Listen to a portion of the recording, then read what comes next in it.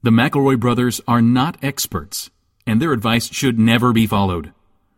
Travis insists he's a sexpert, but if there's a degree on his wall, I haven't seen it. Also, this show isn't for kids, which I mention only so the babies out there will know how cool they are for listening. What's up, you cool baby? It's familiar, but not too familiar, but not too not familiar. It's a new craze. Hey, good girls, do you wanna just say, hey, I wanna? Just say, hey, I wanna. Hello, everybody, and welcome to My Brother Me, an advice show from the modern era. I'm your oldest brother, Justin McElroy. I'm your middlest brother, Travis of McElroy. I'm your sweet baby brother, Griffin McElroy. And amber is the color of our energy. We made it. Guys, we did it. What did we... I knew that this would come around the bend. Now I see. Now we finally did it. This is the one we got. Travis, look at the email you sent out about the show notes, and you tell me what we did. Now, see, I tried to do a 7-Eleven branded episode, and you said no. But this happens, 3-11 branded it? 7-Eleven happens every year. I mean, that's optimistic. But, like, we'll probably get another one of those.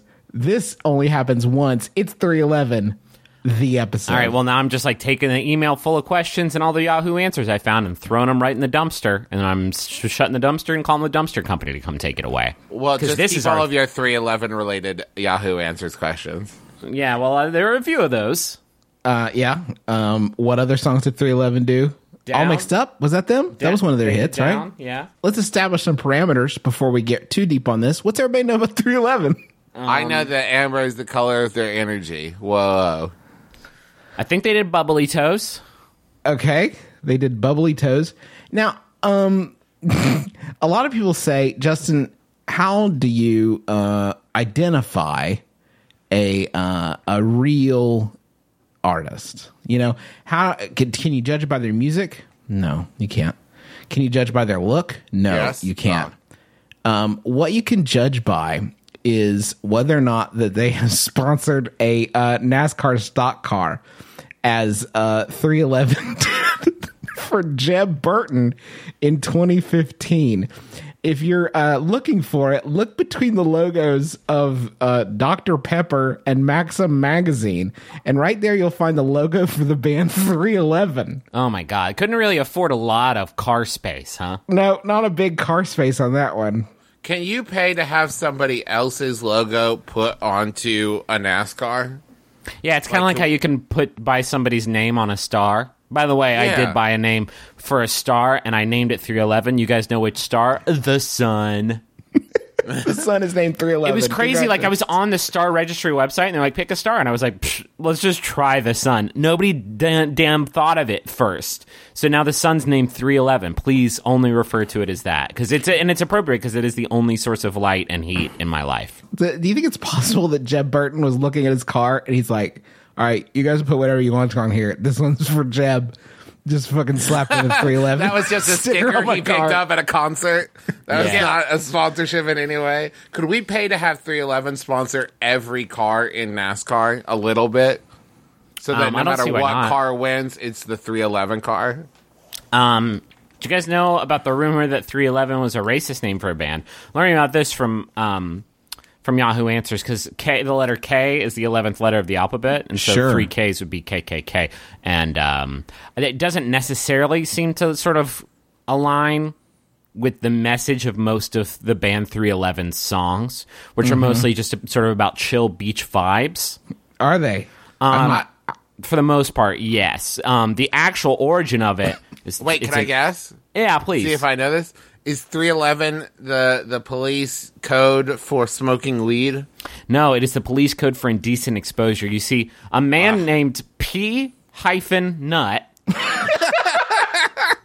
They were skinny dipping in a public pool. Peter Nutt got arrested. He was cuffed naked and taken home to his parents. There he was issued for a citation for a code 311. We thought this was funny, so we took it as our band name. After the humor, we got famous, and now we hate it. After the humor of the name wore off, you mean like 15 minutes later, we still kept it because we liked that it was just abstract and did not define us in any way. Cool. Okay. I mean, that's true. I have basically no impressions about 311 Yeah. as a band. I have no like concepts of it. I do want to give them their propers, though. I want to give them some credit.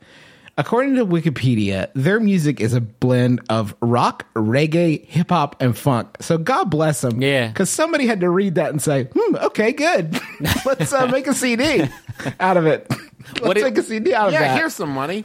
Here's some money. Let's We have make a a ton CD of out it, this. apparently. It's the 90s. We don't know what to do with money. We're children, tickling ourselves with razors. Fucking Peanut was like, but I want to make a reggae CD. And fucking Zach was like, nah, man, all rock for me. And he lowered his shades and started smoking. You got your rock in my reggae. You got your reggae in my rock. So their other genres that they've been classified as are alternative rock, reggae rock, rap rock, funk rock, alternative metal, and Jeez. new metal. So you guys Alternative just do and whatever, new metal, both of the metals, great. whatever you're doing. You guys heard the whatever story you about wanna how do. Amber came about, right? One of their dads had a cold, and he was trying to sneeze, and he went, whoa, whoa, whoa, whoa, whoa, shoot! They're like, that was crazy. Can you do that again? He's like, yeah, sure. Whoa, whoa, whoa, whoa, whoa, shoot! They just fucking recorded it, put that down on the track, put some reggae over it, baby! 311 has a Caribbean cruise. No. Yep, the No. 311. It's called 311 Caribbean Cruises. It's a partner between 311 and Jonathan Colton. They had Tom Green, Doug Benson, Less Than Jake, Oh my God. Revolution, Exhibit. This actually sounds not bad. I would probably get on this cruise. This sounds all right now that I'm listening to it. What if they're really cool? They're probably pretty. Here's what I think. I actually believe this in my heart.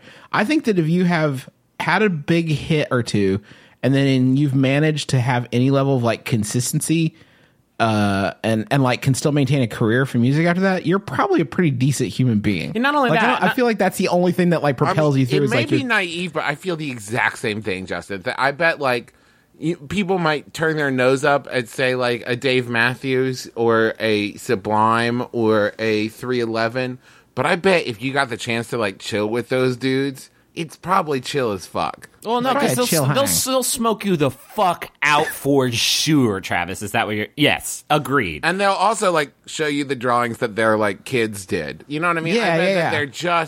they're just people. I think they if you- seem like reggae rock funk stars. You but know they're that all just of their people. iPhone lock screens are like pictures of sweet pandas and stuff. Like, Yeah. hey, Yeah, that's hey, what I'm before I saying. unlock this to show you some of my kids' pictures that they drew, did you check this panda? Like, Check out oh, this man, chill that's a good fuck one. panda. It's a cool panda. I have to imagine if you grow up and you come out of Nebraska and your whole thing is, we're going to do a reggae rock band, you probably, I mean, you at least have some thick skin, I think.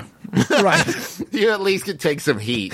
We're going to do some Reggae-Nu Metal. Nebraska, are you ready, Nebraska, to Reggae-Nu Metal rock? So what A kind of little music? bit, I guess. What kind of music you guys into? We're into a very steep uphill climb for many years with very little recognition. Is what we're kind of all about. This band started in 1988 AD, the year of our Lord. No. Are you telling me that we are careening towards 30 years of 311? Happy 30th anniversary 311. Wow. You're my favorite band.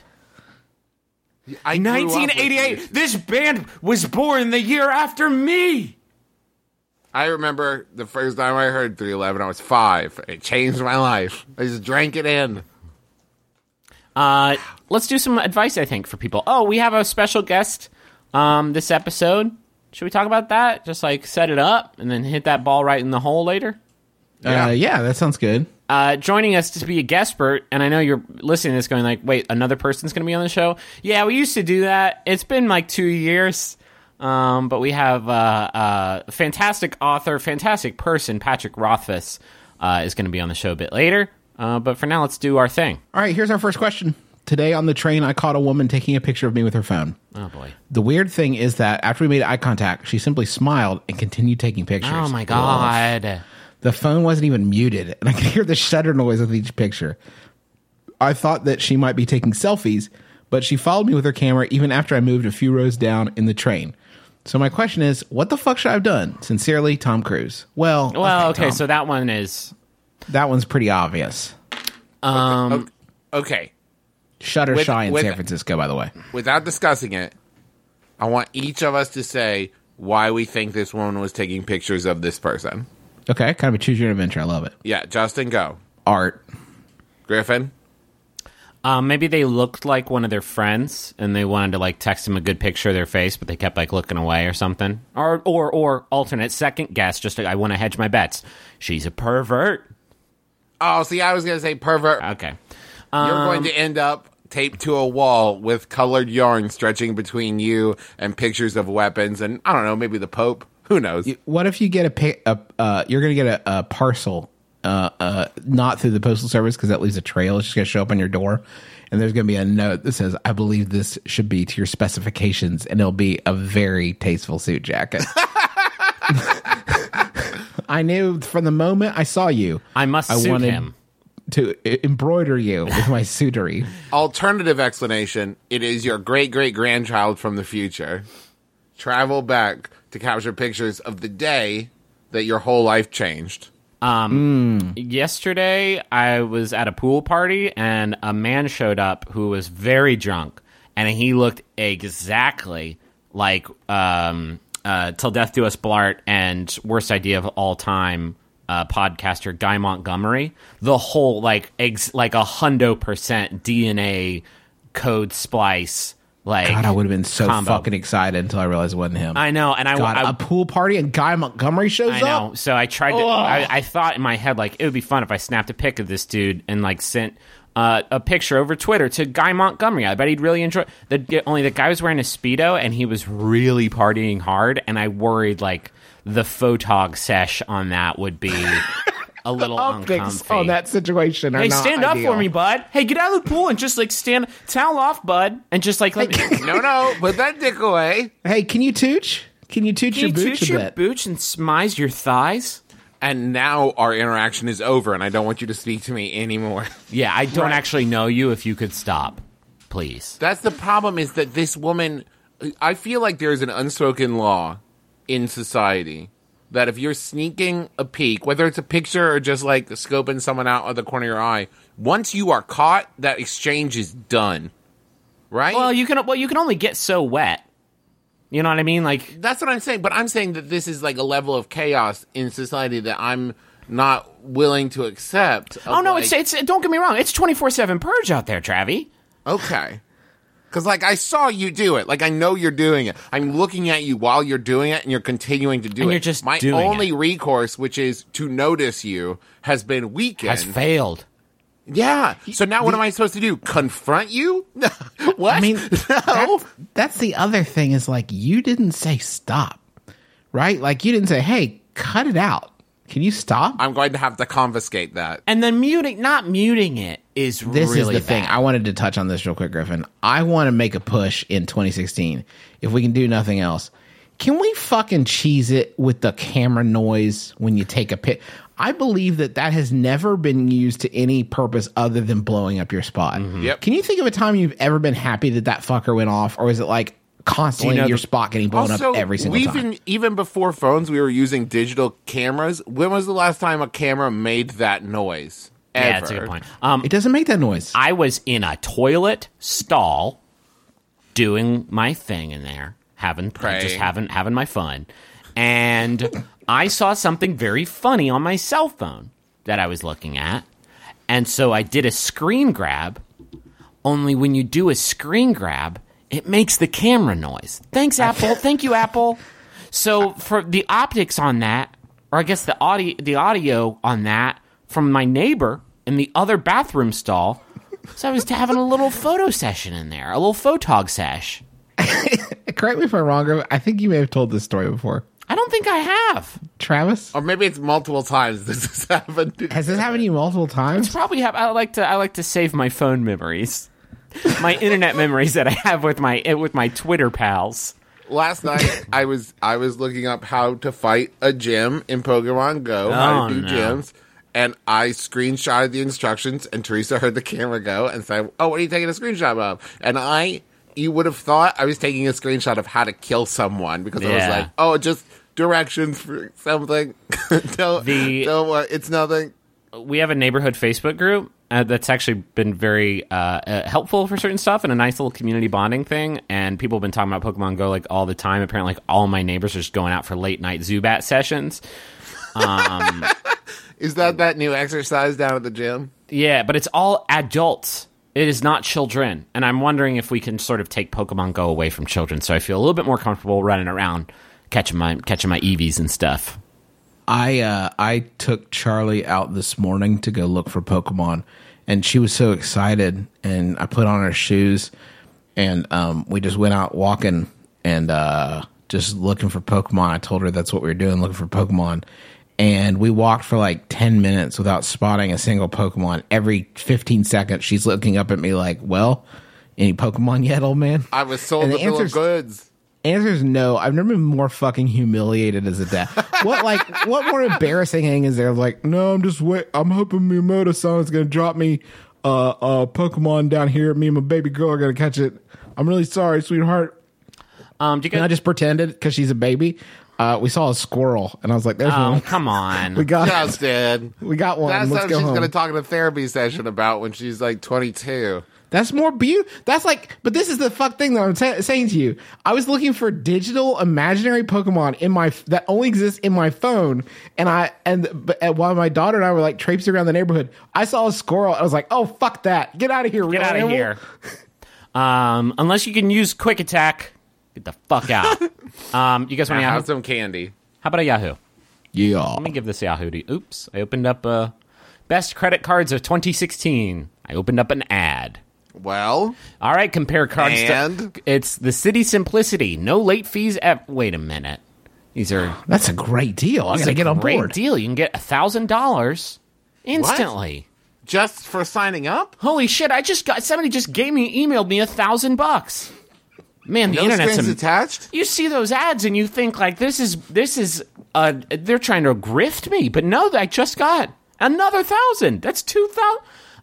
This is by Yahoo Answers user. They're anonymous. Let's call them Purvis. Asks. Oh, it was sent in by Level 9000 Drew Davenport. Thank you, Drew. By Drew Yahoo also Answers. just sold me a Nintendo 64, so I appreciate Drew. Wow, really? Yeah. Any carts? Any hot carts? I got the Ocarina of Time. Oh, nice. Gold Yeah. or regular gray? Just regular, but I remember my gold version that Justin gave to his ex-girlfriend. That was fun and cool. Anyway. Was that the same day that you erased my Final Fantasy VII game? Or? Yeah, it's a circle of life. The circle of being a shitty brother. This anonymous user who I have named Purvis asks, why don't pets need jobs, but humans do? Good question. Why don't pets need jobs? People tell me to get a job, but why can't I be like a pet dog and sit around all day relaxing? That's another question that we need to circle back to. Can anyone explain why pets are excused? I mostly sit around playing video games or browsing the internet. I get called useless for not working, but my pet dog gets called adorable. You never call a pet useless to society. Why not? Aren't pets useless to society? Oh, yeah. They give humans comfort, but so do I. I give my parents comfort, and I get called mama's boy or childish. Why do pets get rewarded for doing things humans get shamed for? Update. I know it sounds kind of silly, but I'm serious. Update 2. I know some pets do have jobs like police dogs or service pets, but most pets don't really do anything except eat, sleep, go to the bathroom, and have fun. Simple life. I want to draw one quick point of order. Your career aspiration is to be a pet. I am doubting you're bringing your parents a lot of comfort on the daily. Maybe some light snuggling, or maybe you got them a cold drink. But on the bigger existential level, I bet you're providing the absolute opposite of comfort to your parents. That's an excellent point, Justin. Are you putting in the comfort work that a dog does every damn day? Like, those dogs are not being comforting 10% of the time. Can we all agree that this is the prologue to a TLC show about I'm a man. Hello, I am a man pet. Yes. You know, it was just one day I was sitting there and I just realized, like, this is what I aspire to. Like, why do pets get to have all the relaxation fun, you know?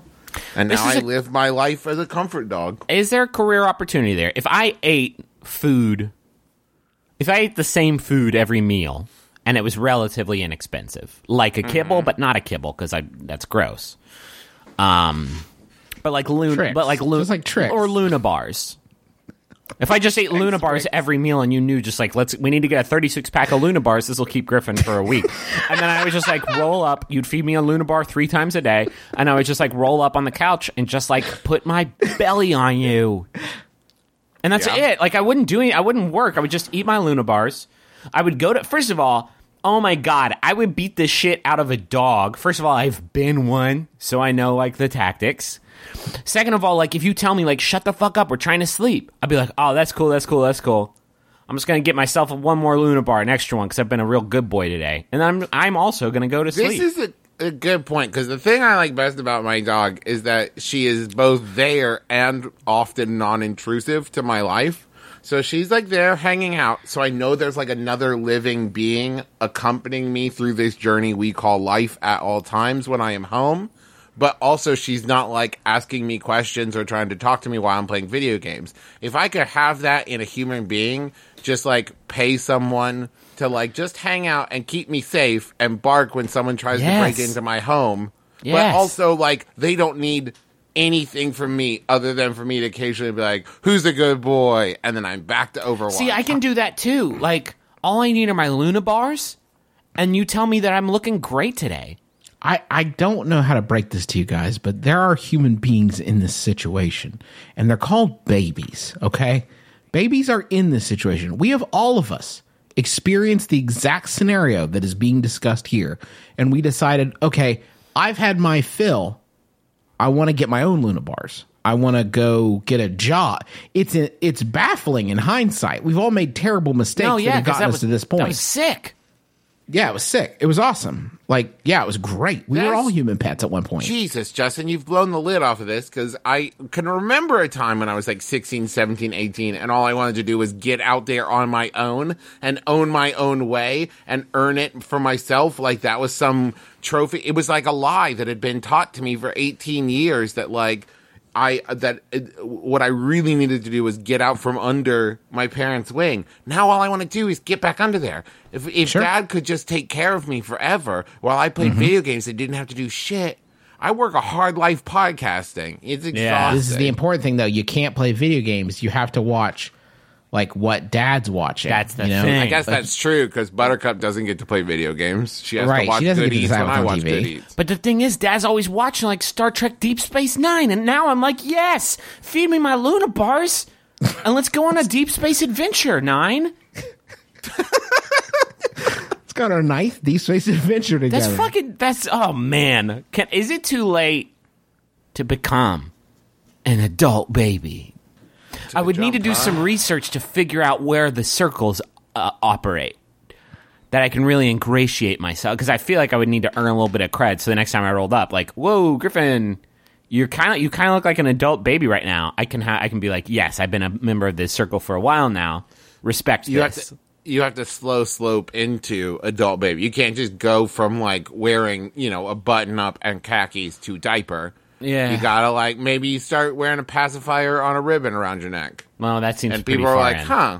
Okay. Yeah, I don't know what probably a better option, but I don't know what the first step is. I wonder what the supply and demand optics are right now on like adult babies. Like, is there a lot of positions sitting open, or is it very competitive, do you think? Well, let me check on Craigslist real quick. Oh God, it's so competitive. Holy shit. Anything but that. What, you need 3 years experience just to apply for this adult teen baby position? How am I supposed to get the experience of a baby? Wait a minute, I do have 3 years experience being a baby. I have at least 7. It took me a while to get over the hump. You know what I wasn't potty trained until I was 7. That's not true. That's just a goof for the podcast. That's a goof for the podcast. I was 6. So we're very excited. I'm gonna jump in here, take a little break from the old questions. We're gonna do a pre money zone real quick. Yes, a pre promo. If you've ever played the game Monikers or know of the game Monikers, you know that it is extremely fun and exciting. It's one of our favorite games, one of our favorite party games, and we are partnering with them to do a My Brother Me / McElroy collection of Monikers cards, specifically relating to the McElroys and McElroy family of shows. Here is a 30-second rundown on Monikers if you haven't played it. It's really, really fun. Your team draws cards, and then you look at your card, and you have to guess. You make your teammates guess what the card says just by talking about it. That's first round. Second round, use the same batch of cards, but you can only say a single word, and you have to get your team to guess it. And then the third round, you just can use actions, no words at all, to make them guess the word. And whoever gets the most cards after 3 rounds wins. And the cards are weighted with extra points for more difficult ones, and easier ones are worth less points. And it's fucking great. It's a super, super fun game. And we're really excited because we have, just to give you an idea, I'm going to read through a few. We've got like specific MBMBaM ones like Bramble Pelt, Corn Cowboy, Griffin's Ghost Who Wants His Internet History Deleted, King Nugget, Torsi, etc.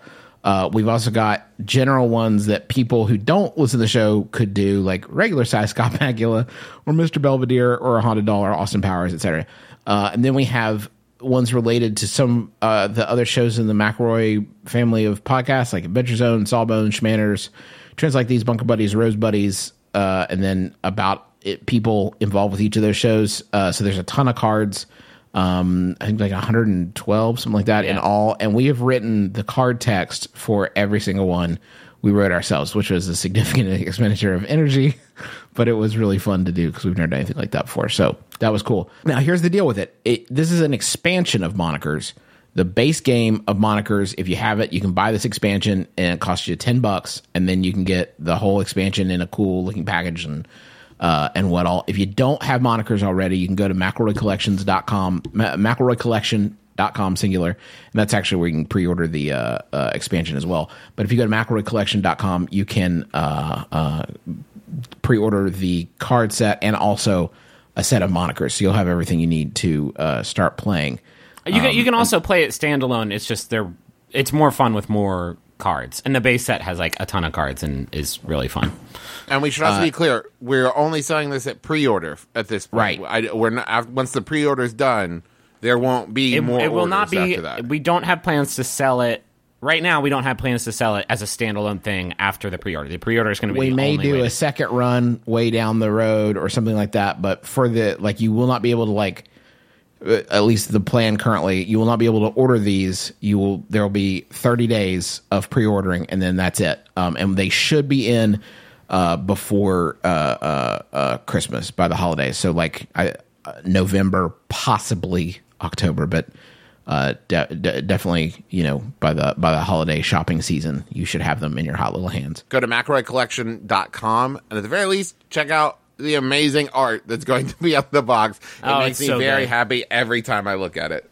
It's fantastic. It's worth it just to look at that. McElroyCollection.com. Pre-order that. You have 30 days. We'll try to remind you a couple times. Oh, one other thing. A portion of sales from this are going to go to an organization called Grow Huntington. That actually is an urban farm that is spinning up here in Huntington to assist people who are in drug addiction recovery and are using farming as sort of a therapy to help them with that. And that's a really cool organization here in Huntington. And we're a portion of every sale goes to them. So you're helping out a good cause too. Let's go to that money zone.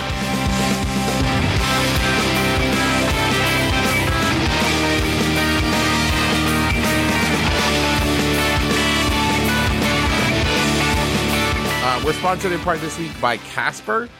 We've talked about Casper before. They make amazing mattresses. My wife and I sleep on one, and I can't imagine ever going back to any other form of mattress other than... I used to sleep on those old, crappy spring mattress things that dug into you and made sleeping a chore. Casper makes sleeping a dream, and that's a blurb that they can put on the box.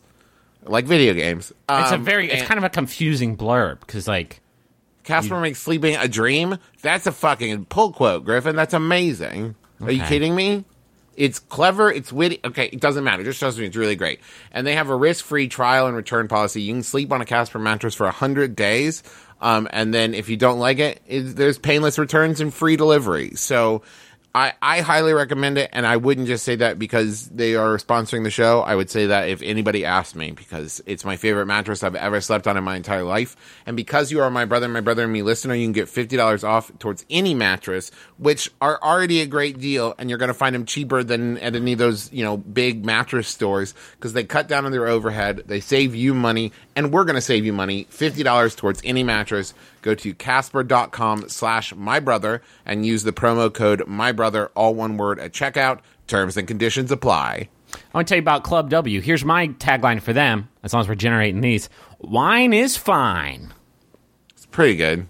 So Club W, what they do is they will send you wine, and they're going to figure out what kind of wine is going to be good for your special snowflake of a tongue. And all the different buds on there. You fill out a quick little questionnaire, and then based on that, they figure out what kind of wine you like, and then they send it to you. Right now, Club W is offering listeners $20 off your first order when you go to clubw.com/mybrother. And it gets better. You don't have to pay for shipping. They'll pay for your shipping on orders of 4 bottles or more. And of course, you're going to order 4 bottles. What's the point of getting I'm going to order 1 bottle off the internet. Oops, it's all gone. I watched a single episode of The Bachelorette, and I drank all my wine. Dang it. Because I needed it. I needed it to get through this show. I was just going to say that that's not because I don't like The Bachelorette. It's just an extreme intense show. I just wanted to make that clear. No, yeah, you need something to I don't want another fish gate happening. Just take something off your to-do list. Go to clubw.com/mybrother. Get $20 off your first order right now. That's clubw.com/mybrother.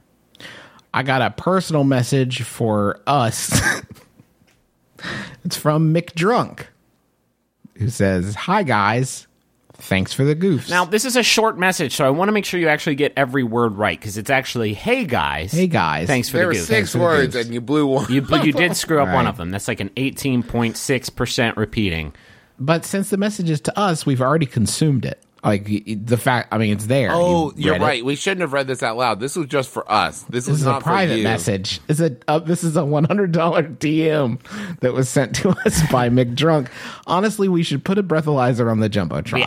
Oh my God. It would cut the number down by at least 70%. Well, especially Which when would you be consider good for us, that, actually. especially when you consider that we're sold out 6 months in advance. Yeah. That McDrunk probably bought this in January. They've probably been dreading this moment for half a year. Yeah. Hey, good. Congratulations on the confrontation of your darkest demons. I have a message, another one for AJ Cluck, and it is from D-Money. And it says, "For the McElroy brothers, thank you for making my favorite person laugh with your internet chit-chat. You are blessed to have his precious Canadian ears listening every week. I thank you very much. For AJ, you are the absolute coolest. Thanks for being my best friend. Happy fake Valentine's Day." Yes, 7-Eleven. The fake Valentine's Day every year. That, or we beefed it on the timing. So maybe the baddest we've ever beefed. Yeah, we're like at the inverse. We're very, very far off. It's hate day. What's the opposite of Valentine's Day? 6 months later. Here's some butt chocolates. I don't even know what those are. Here's some nails. Here's some cigarette butts in a nice decorative heart-shaped box. So good for all that, for both of you, AJ and D-Money. May you live happily ever after, I guess. Hey guys, this is Adam Conover. You may know me from my True TV show, Adam Ruins Everything. Well, guess what? Now we're doing a podcast version right here on Maximum Fun. What we do is we take all the interesting, fascinating experts that we talk to for just a couple minutes on the show, and we sit with them for an entire podcast, really going deep and getting into the fascinating details of their work. Find Adam Ruins Everything wherever you get your podcasts or at MaximumFun.org. We are now going to share with you our interview with guest expert Patrick Rothfuss. Even if you aren't familiar with his work, I think you're really going to enjoy it. There's a lot of interesting discussion about parenthood and creating stories, and he's just a really cool fella, and we really enjoyed talking with him, and I think you're going to enjoy that. But we will be back with you right after that interview, which is... Take it away, us from 4 days ago. I'm very excited, ladies and gentlemen, to introduce our guest, our special guest expert on this episode. I've been a fan for many, many years of his work, to the point where my friends and I would have like conspiracy theory level discussions on what we thought was going on in the stories, and I know that that is not uncommon. We are joined this week by, I'm going to say at this point, I'm just going to go ahead and say legendary author Patrick Rothfuss, author of the King Killer Chronicles, and regular fixture on the Dungeons and Dragons Wizards of the Coast podcast, Acquisitions Incorporated member, just general kind of cool internet nerd dude. Welcome, Patrick. Hey there. Sorry that Travis felt the need to label you like that. Jeez. Yeah. Jeez. I like to know who my people are at any given. It makes me feel safer. I will say I am more comfortable with internet nerd than legendary fantasy author. Yeah. Now, legendary makes me feel like a little bit of a collectible. Master of the Quill. Patrick, a quick Google of you. According to Google, you are influenced by, and these are the only two it says, William Shakespeare and George R.R. Martin. So does that about sum it up? You know, is it just those two? That's pretty much, those are the only two things I've ever read. I'm going to smush these bad boys together, see what happens.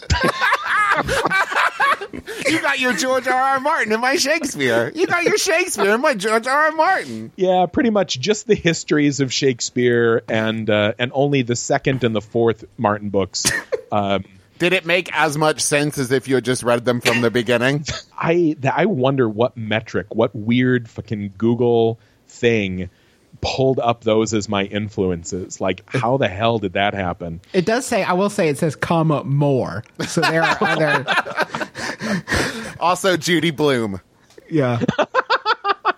Patrick, we have a big list of questions here. Travis, you curated these. How many jerks did we get asking about book 3, and did you put those jerks in the garbage? I did. I threw those jerks right away. I burned them off the internet like a wart. So we won't have to worry about that anymore. All the questions, we asked you some topics you felt comfortable giving advice on, and you said storytelling and parenting. So we've got an interesting grab bag of those two sets. Let's start off. We've had to start putting those expertise areas out there, because I think we had Elizabeth Gilbert, author of Eat, Pray, Love, on the show, dear friend of the family, and everybody's like, my garbage disposal is broken. How do I fix it? And it's Oh, man, Now- I really missed out. Now, why did we, in turn, go ahead and ask her that question? That's a fun. I mean, we could have at any point stepped in and not done that. But listen, we there still were did. a lot of steps in that process that we fucked up. We did bad. We get that. We get that now. And now Elizabeth Gilbert won't talk to us anymore. I understand that we did bad. But here's the first question. I've never held a baby, and me and my wife are trying to conceive. I'm genuinely worried that I'm going to hold the baby wrong. What would be the best way to hold a newborn, in your opinion? That's from Nathan in Yukon, and 2 of the 3 brothers on this show right now. Yeah. Also, yes. Oh, are you gearing up for babying? Yeah. Travis and I are both, and with our respective wives, we are both expecting. We're not expecting with each other in some sort of weird, incestuous junior situation. It's worth noting, Patrick, before you hop in, I do have a 2-year-old, so they could have fucking asked me at any point, but that's fine. You know, wait here's till we the get thing that we're grown-ass legendary adults, wordsmith Patrick Rothfuss on the show, and he'll tell you how to hold a baby. We're grown-ass adults, and sometimes it's really disheartening and kind of embarrassing to go, how do I hold a tiny human? So how do the you? thing is, I will say, actually, I'm going to come to your defense. There's not, generally speaking, there's not a community, of guys talking about being dads. Culturally, women get together. It's valued, in the culture. Women feel free to ask these questions, share information, but it's not a typical dude thing. Now, what I've discovered is that geek dudes, we like to do everything to the best of our ability, and we like to mine for data. And so we're an interesting subsection of the population. And so there is a lot of geek dad talk. But anyway, with holding a baby, and here, I'm sorry, this will be irritatingly frank advice, which is kind of boring. But the most important thing is to get in there, because the baby's going to get born. You're going to be freaked out, and you're going to be thinking exactly what everybody thinks. They're going to be like, oh no, I'm going to fuck it up. This is such a essential part of it, but this is one area in which I think we have it not great off, and that is that parenting books and like baby books aimed at dudes God. are almost invariably the fucking pits, like without any useful information whatsoever. The stuff in these books is like, make sure to build yourself a man cave that the baby's not allowed in, that you put all your football trophies. In Dude, You're Getting a Dad, the book that I read, it encouraged you. It said you probably have a hard time connecting with your unborn baby, and it suggested drawing football plays on your pregnant wife's stomach and explaining them to the fetus to encourage some sort of basic human connection to And your I'm like, child. which bones in there do I need to not touch, because they're crazy baby bones and they're super weak, and if I touch it while holding it wrong, like, I lose. Well, I think what Patrick is saying, if I might paraphrase, there's no wrong way to hold a baby. Well, no. False. Yeah, well, no. Now, actually, what I will say, and as you will quickly learn, I lack the ability to make simple declarative statements. Every question that I respond to, if not everything that I fucking say, ends up being a little story. So here's the story. I'm in the delivery room. I've been on Team Baby. I've been minding my position, right? Because in the delivery room, you are not the fucking captain of the ship, and you are not the first mate. And you're like way down. You're the poor orphan that's stowed away in the basement of the ship, that's hiding in a discarded gin barrel, hoping you're not discovered. Just trying to get to the new world. At best, you're some sort of bosun, like you're the enforcer. And so baby gets born, and I have an amazing midwife there who's helping out. Which is a whole different story, because the first thing is you got to cut the umbilical cord, and she goes and she hands me the scissors. Oof. And I'm like, oh no, I'm fine. This has been a great experience. I'm full of all sorts of emotions, but like, you know how to do this, and I'm a fucking idiot. So how about you use the surgical implement, and I will just stand here. And she handed it to me, and she goes, do it. And so I did it. And I'm like, okay, I did it. She was right about my capabilities. I could do this. First thing, of course, you get the baby on the mom's chest, so the baby gets skin-to-skin contact. Super important. And then, after a little bit, I did get a chance. And what I said was, oh, no, that's okay. Let's get a bunch of that skin-to-skin. Let's leave the baby on the mom. But all I was doing was like, I don't know. I don't want to do it wrong. That's the fear. And so she said, do it. And she puts the baby in my arms, and I'm super careful. And that's how I started doing it. And the more you do it, the better you get at it. But you can't start getting good at it until you start. And so you got to start like fucking hour one.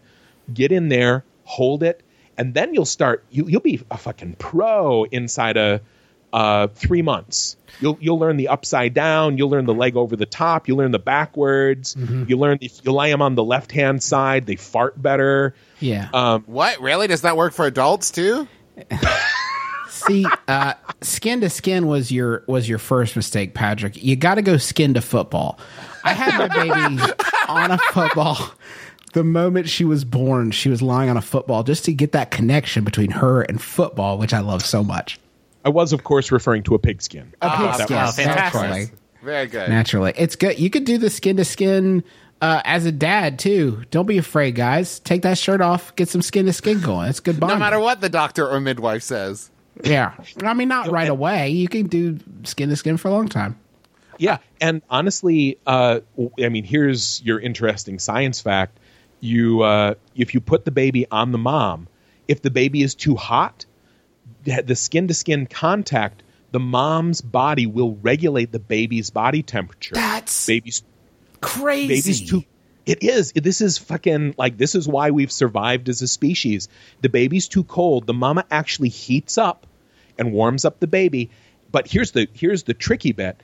If the baby is too hot, the mom's body cools down to bring the baby's body temperature down. What? Yeah. What does my body do? What? And here's you get half of that. Okay, you're not Wolverine. You don't get the full suite of powers, but you're like Dazzler, right? Okay. Where if you have the baby on your chest, skin to skin, if the baby is too cold, a dad's body will warm up the baby, but you don't get the other side where you can cool it down. So it's half the powers. Dads aren't cool. You heard it here first. Well, Only half. I think we all knew that already. Can I read one off this list? Yes. We got a bunch, and I really only want to hear about the stuff that's interesting to me. That's a pro interviewer tip that I learned from Barbara Walters, is the one who does the interviews. I've been slowly building a world for use in DMing, or maybe try my hand at writing short stories. When it comes to creating a world from scratch, what was your first step or maybe baseline, i.e. geography, religion, world events? Brian? Oh, I'm sorry. Brian is the person who asked that. You got to get a good Brian in there, and then you sort of spiral out from there. I think a lot of people are looking for a recipe, which is very understandable. You're you want to do a good job at this thing, and so you're like, how do you make a good fantasy world? And what happens a lot of times is people look to the classics. You look to Tolkien, because he's, like Granddaddy Tolkien has this, his shadow is long over the fantasy world. And so people look at that and they go, okay, you need a bunch of poetry, you need a bunch of fake languages, you need mythology, you need a big history that goes back 5,000 years. But here's the thing.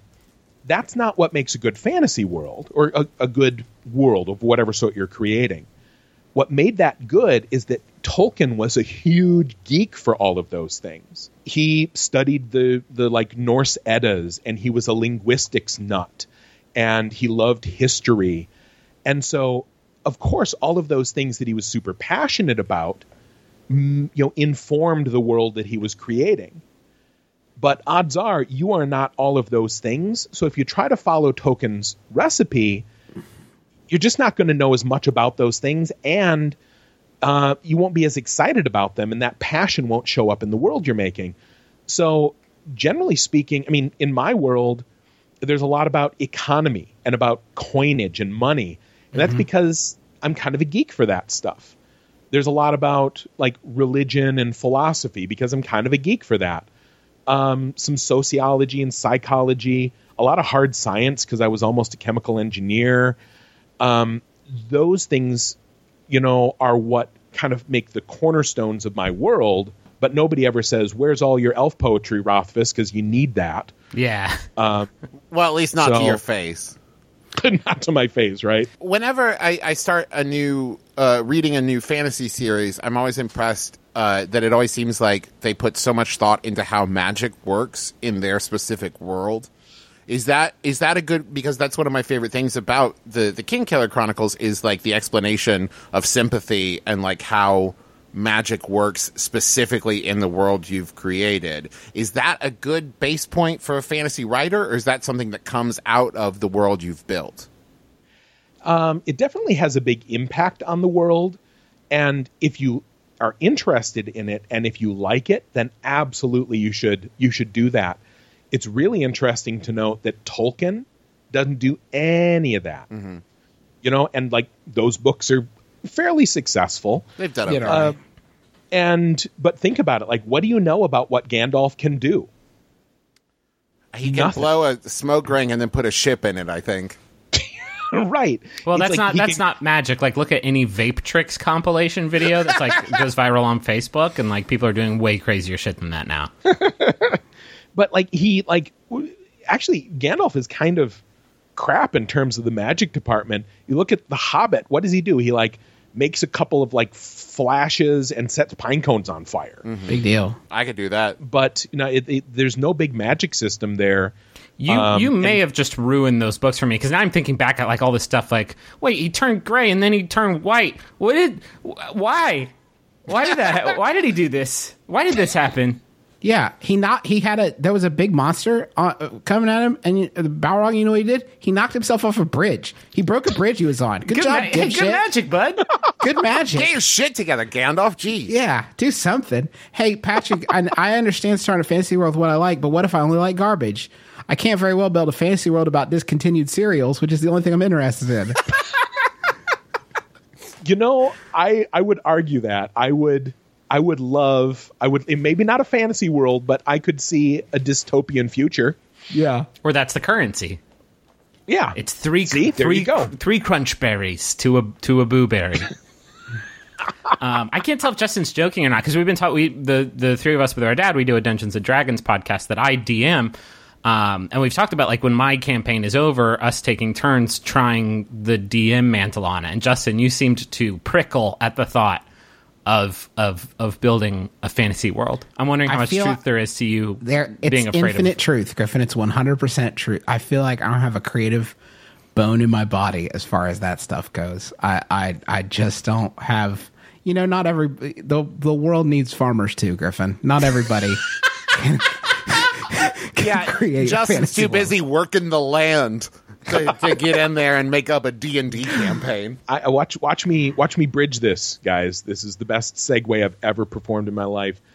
I really want to back that up. My 2 boys, because I got one who's 6, one who's 2, and I tell little stories with the older boy, and a lot of them are, you could call them collaborative storytelling, but what I'm really doing is I'm role playing without the dice. And I put him in a situation and I say, you find a cave and you go into the cave and what do you do? And then he gives answers and I tell the story. And I always kind of was hoping that he would take off more and more and tell the stories himself. But he doesn't like that. He likes being the character in the world. Now, my littler boy, who's only 2.5, you give him the slightest starting point and he will launch into telling a story. My daughter is almost 2. Currently, she's only interested in ingesting Pee-wee's Playhouse. So the pretending in our house currently is 100% Pee-wee's Playhouse themed. I portray Terry and Captain Carl when I can find the hat. My wife is Cowboy Curtis, and my daughter is Pee-wee sometimes, and also Miss Yvonne when I feel like going to find the dress that she has to wear to be Miss Yvonne. So yeah, it's great. It's actually makes my life super weird because sometimes I walk in my room to talk to my wife, and my wife's not there. Cowboy Curtis is. So I got to talk through Cowboy Curtis. Sounds like you've already started a question? really cool DM session, Justin. Yeah. We have a question here from Andy. Do we have a responsibility as parents to sometimes deliberately frighten our children with scary stories, movies, video games, etc.? That's a great question. And I'm so torn to give some really bad advice here. I don't think there's good advice to be had. Yeah, man. I'm not going to lie to you. There's a huge amount of delight to be gained by terrifying your child. Especially if you're in a bit of a mood or they're being a little bit of a dick. That will happen. I mean, we love our kids, right? But they can still be dicks. Well, I love my brothers, and they're dicks all the time. And he spooks us. He sends me pictures of ghosts every day. And so here's a great example of maybe I can show you the good and the bad. We're all in bed. Sarah still sleeps with the boys. I don't because I'm huge and the bed isn't big enough. And so we're all in bed. We've been reading some stories. It's time for sleep. And Sarah, says to the older boy, says to Oot, okay, go pee. It's time for bed. And, it's nighttime. And it's really easy to forget as an adult how terrifying the dark is, Mm-hmm. And he's like, come with me. And I'm like, it's down the hallway. You can turn the lights on. You can do it. And it's important for him to get over this a little bit. Sarah has worked out a compromise where she'll let him go, but she'll tell him a story so he can hear her voice. And that's reassuring. And it gives him enough so that he can go and turn on the lights and be brave and to practice being brave. And so he goes, will you tell me a story? And I go, sure. And so he starts to go, and I hear his little feet going off. I go, once upon a time, there was a little boy, and he lived in a house with 1,000 ghosts made of bone. And I hear him go, ah! And then, dip, dip, dip, dip, dip, dip, dip, his feet as he's running back into the room, and he jumps onto the bed. And I laugh, and he's like, Dad, and it's okay. This was a play. It's play we're doing. And so then I go, okay, I'm sorry. And so he gets up and he starts going again. And he goes, no bones in this story. And I go, okay, I'll tell you a story with no bones. And I say, okay, once upon a time, there was a boy and there was a ghost that ate pee and it was under the floor and it lived near the toilet, and he comes running back, And it turns into this big joke. He keeps going, and I keep telling him a story about a pee ghost that lives in the floor, and it would come up when he pees in the toilet, and it's going to get his pee. Just want to say real quick that ghosts that eat pee, you are completely on brand right now, Patrick Rothfuss, for the MBMBaM sort of milieu. And then finally, I've told too many of these stories that I legitimately freaked him out.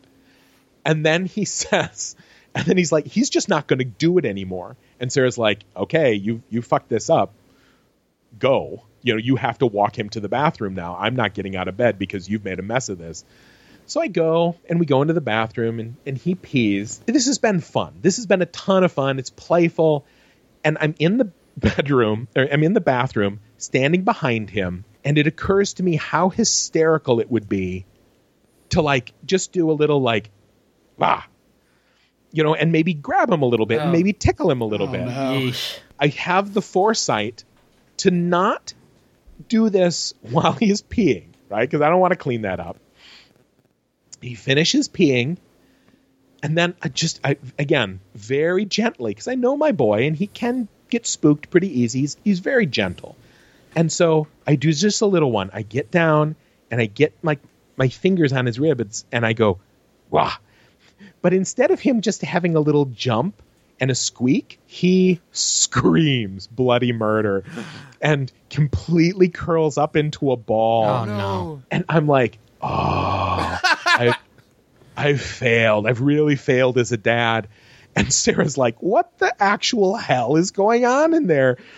And so I pick him up, and I'm like, and I sit down on the floor with him, and I'm like, oh, my sweetie, I am so sorry. I'm so sorry. I thought that would be funny, and it wasn't funny. And he's like, that was not, he's like, that was, Dad, that was super scary. And I'm like, I'm so sorry. That was not fair. I shouldn't have done that. And, and he hugs me, and we go back in, and I'm, at this point, I'm like, he's going to remember this. And when I'm in the hospital as an old man, this is the memory he's going to flash back to, he's going to put me in a home because I betrayed his trust here. But we get back, and I'm thinking I'm the worst dad ever. And the next day, I'm still dwelling on it. And I bring it, I go, I am super sorry that I did that. I want you to know I won't do that. And he goes, I thought it would be funny. He goes, Dad, it was a little bit funny. Oh, that's a cool kid, man. I would not have let you. I would have seen how many Nintendo 64 cartridges I could have shucked out of that situation. Yeah, I think it's super important to be just honest with them.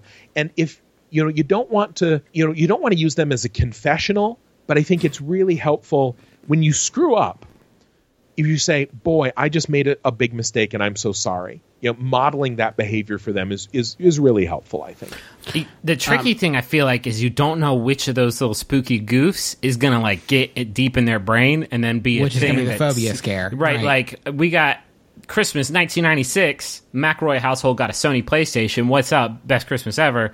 Except the games that we got were Resident Evil, and Blood Omen: Legacy of Kain. So 9-year-old Griffin was like, cool. I'm just gonna I know I have the first bedtime, so I'm just gonna probably just chill and sit at the top of the stairs while I can still see the light coming from the first floor hallway and just the comforting voices of my family before I go to bed. And we'll definitely be eviscerated or eaten. I still remember. Why do all of our fears center around video games? I remember the American Final Fantasy III with Palom and Porum turned to stone to stop walls from crushing you. Yes, spoilers. Sorry. And that was my fear until I was 18, that I would be crushed by walls or turned to stone. Travis, that was American Final Fantasy II, Final Fantasy IV in Japan. Sorry, but I just want to get ahead of the tweets. Just want to get ahead of the tweets. Justin, do you want to talk about your phobia or another question?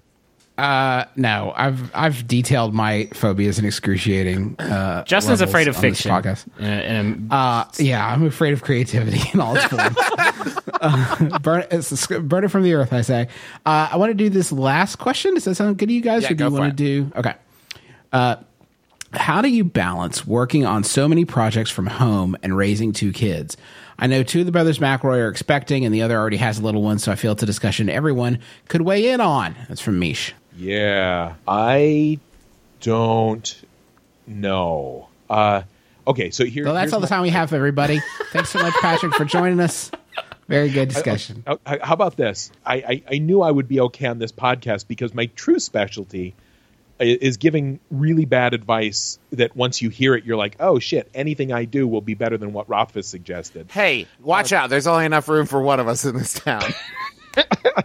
And so, you know, I still remember when my older boy, when he was, you know, maybe 18 months, which again is this golden time because they're just full of joy and wonder and love.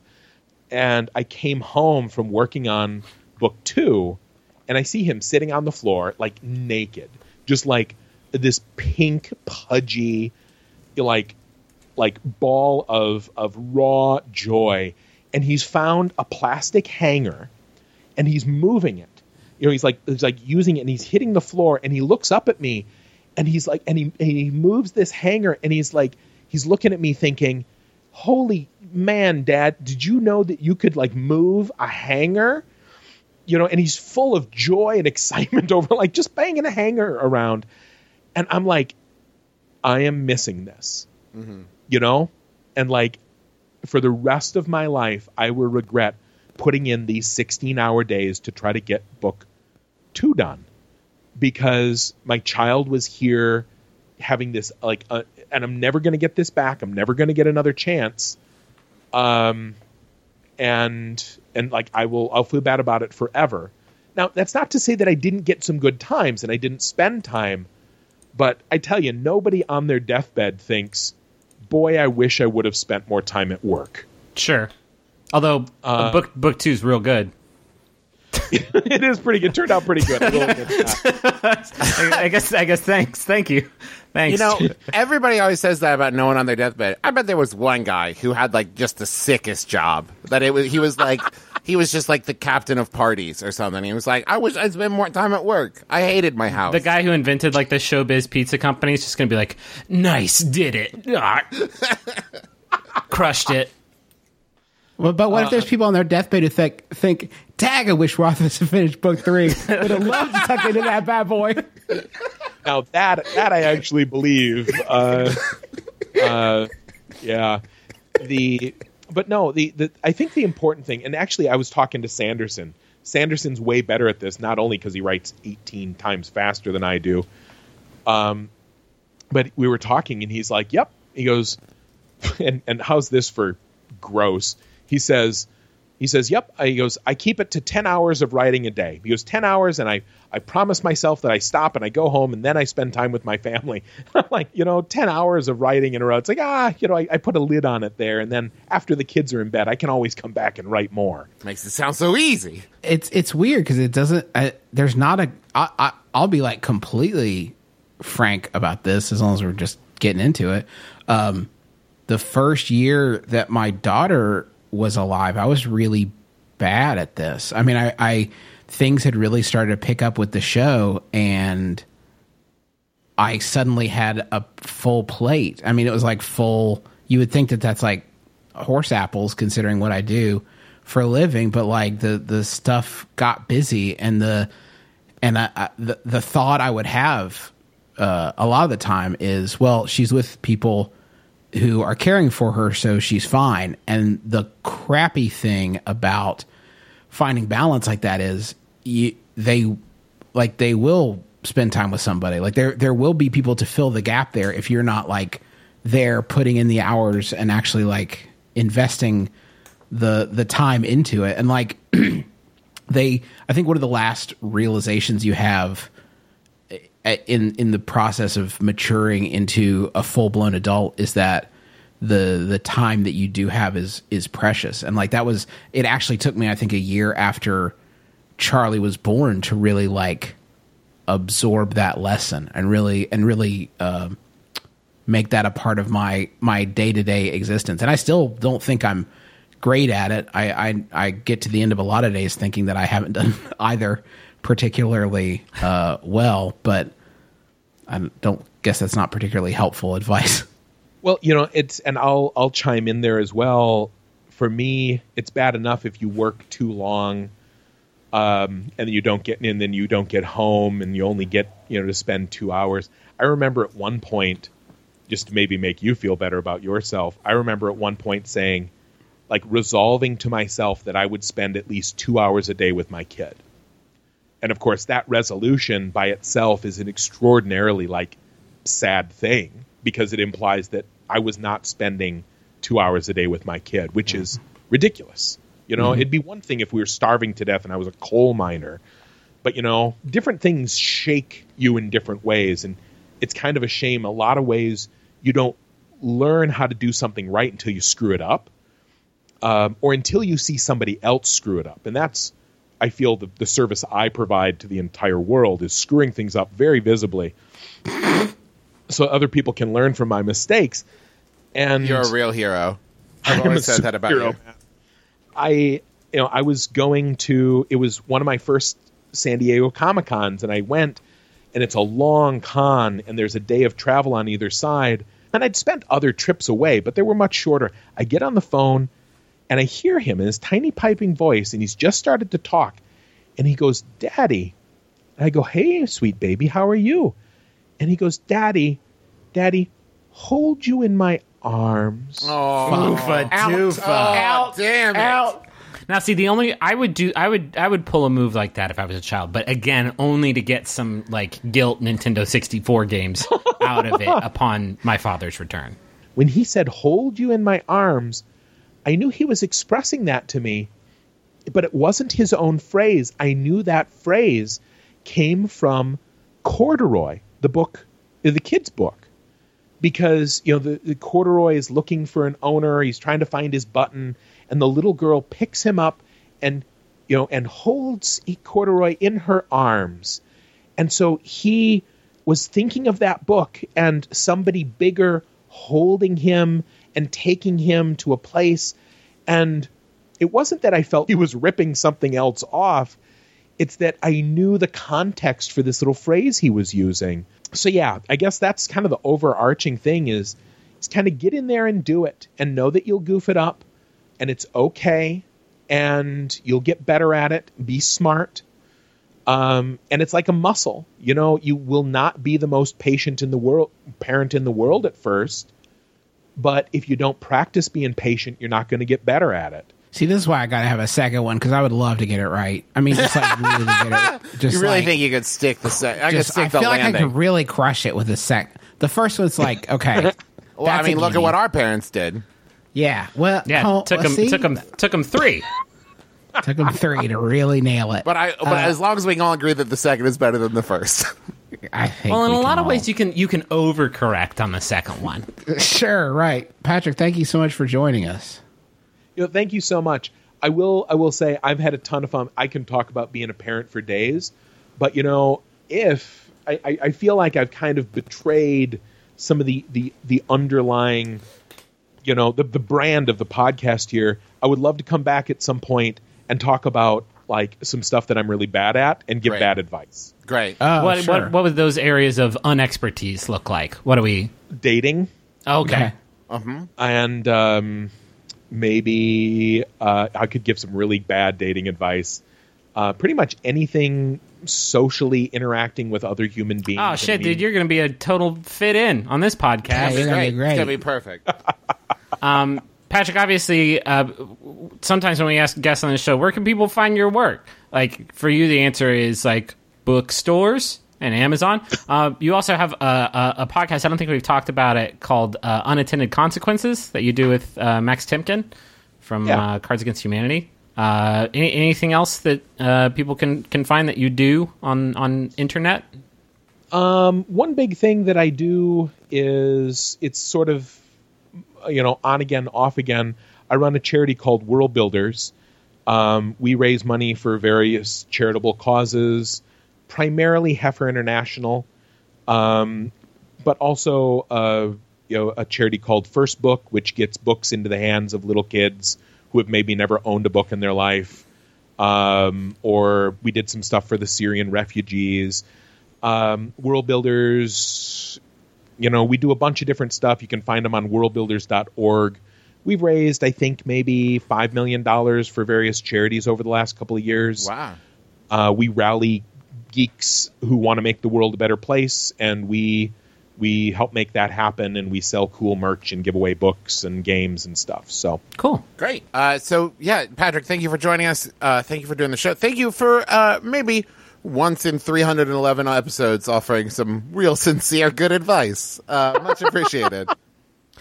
Thanks so much. Thanks for breaking the streak. Thanks for putting up with me. This has been such a treat. Let's wrap up here real quick. Some things we need to talk about. We are doing live shows in Boston this next weekend. Live Adventure Zone and Live MBMBaM. We need questions. Both if you're going to be in the audience in Boston and want to ask advice, send that into, what's our email address even? Nobody's quite sure, huh?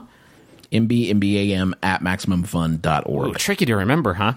Could also use some Yahoos. So I need my Yahoo soldiers to come out in full force. Again, we're doing a Monikers expansion. Go to McElroyCollection.com.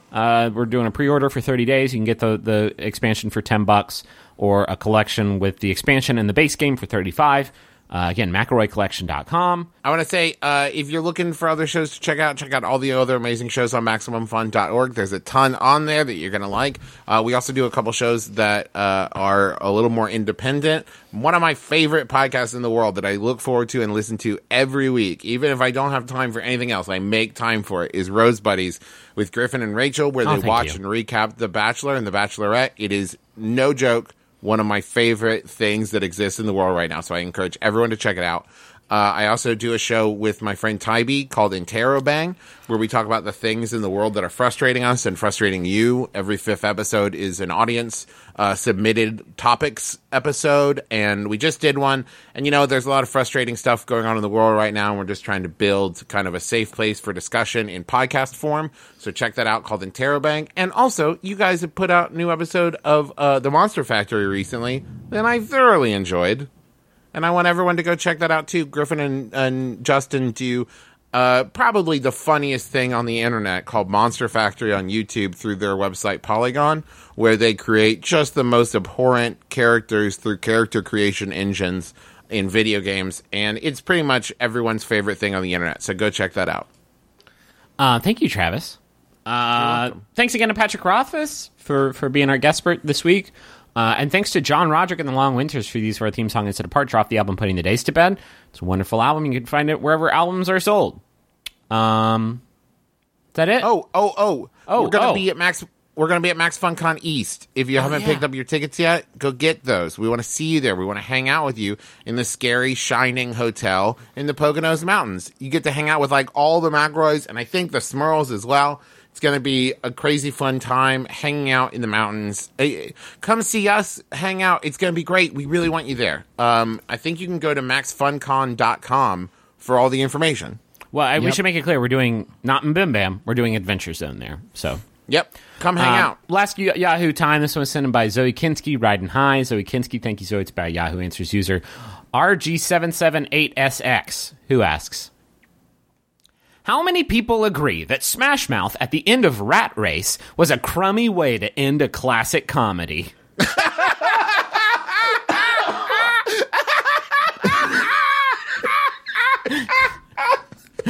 Why don't we just a McElroy? Of Griffin McElroy. This is from my brother. May kiss your dad score on the lips.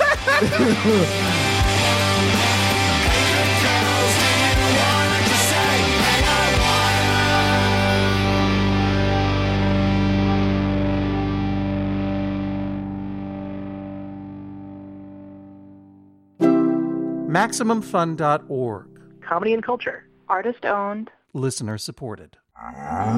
New to Maximum Fun, the Beef and Dairy Network podcast, the #1 podcast for those involved or just interested in the production of beef animals and dairy herds. All sponsored by GrazeX, the latest grass replacement pellet from Mitchell's. If it's not Mitchell's, get back in the truck. Find us at MaximumFun.org or on iTunes or wherever you get your podcast from. And if it's not clear, this is a comedy podcast. Beef out.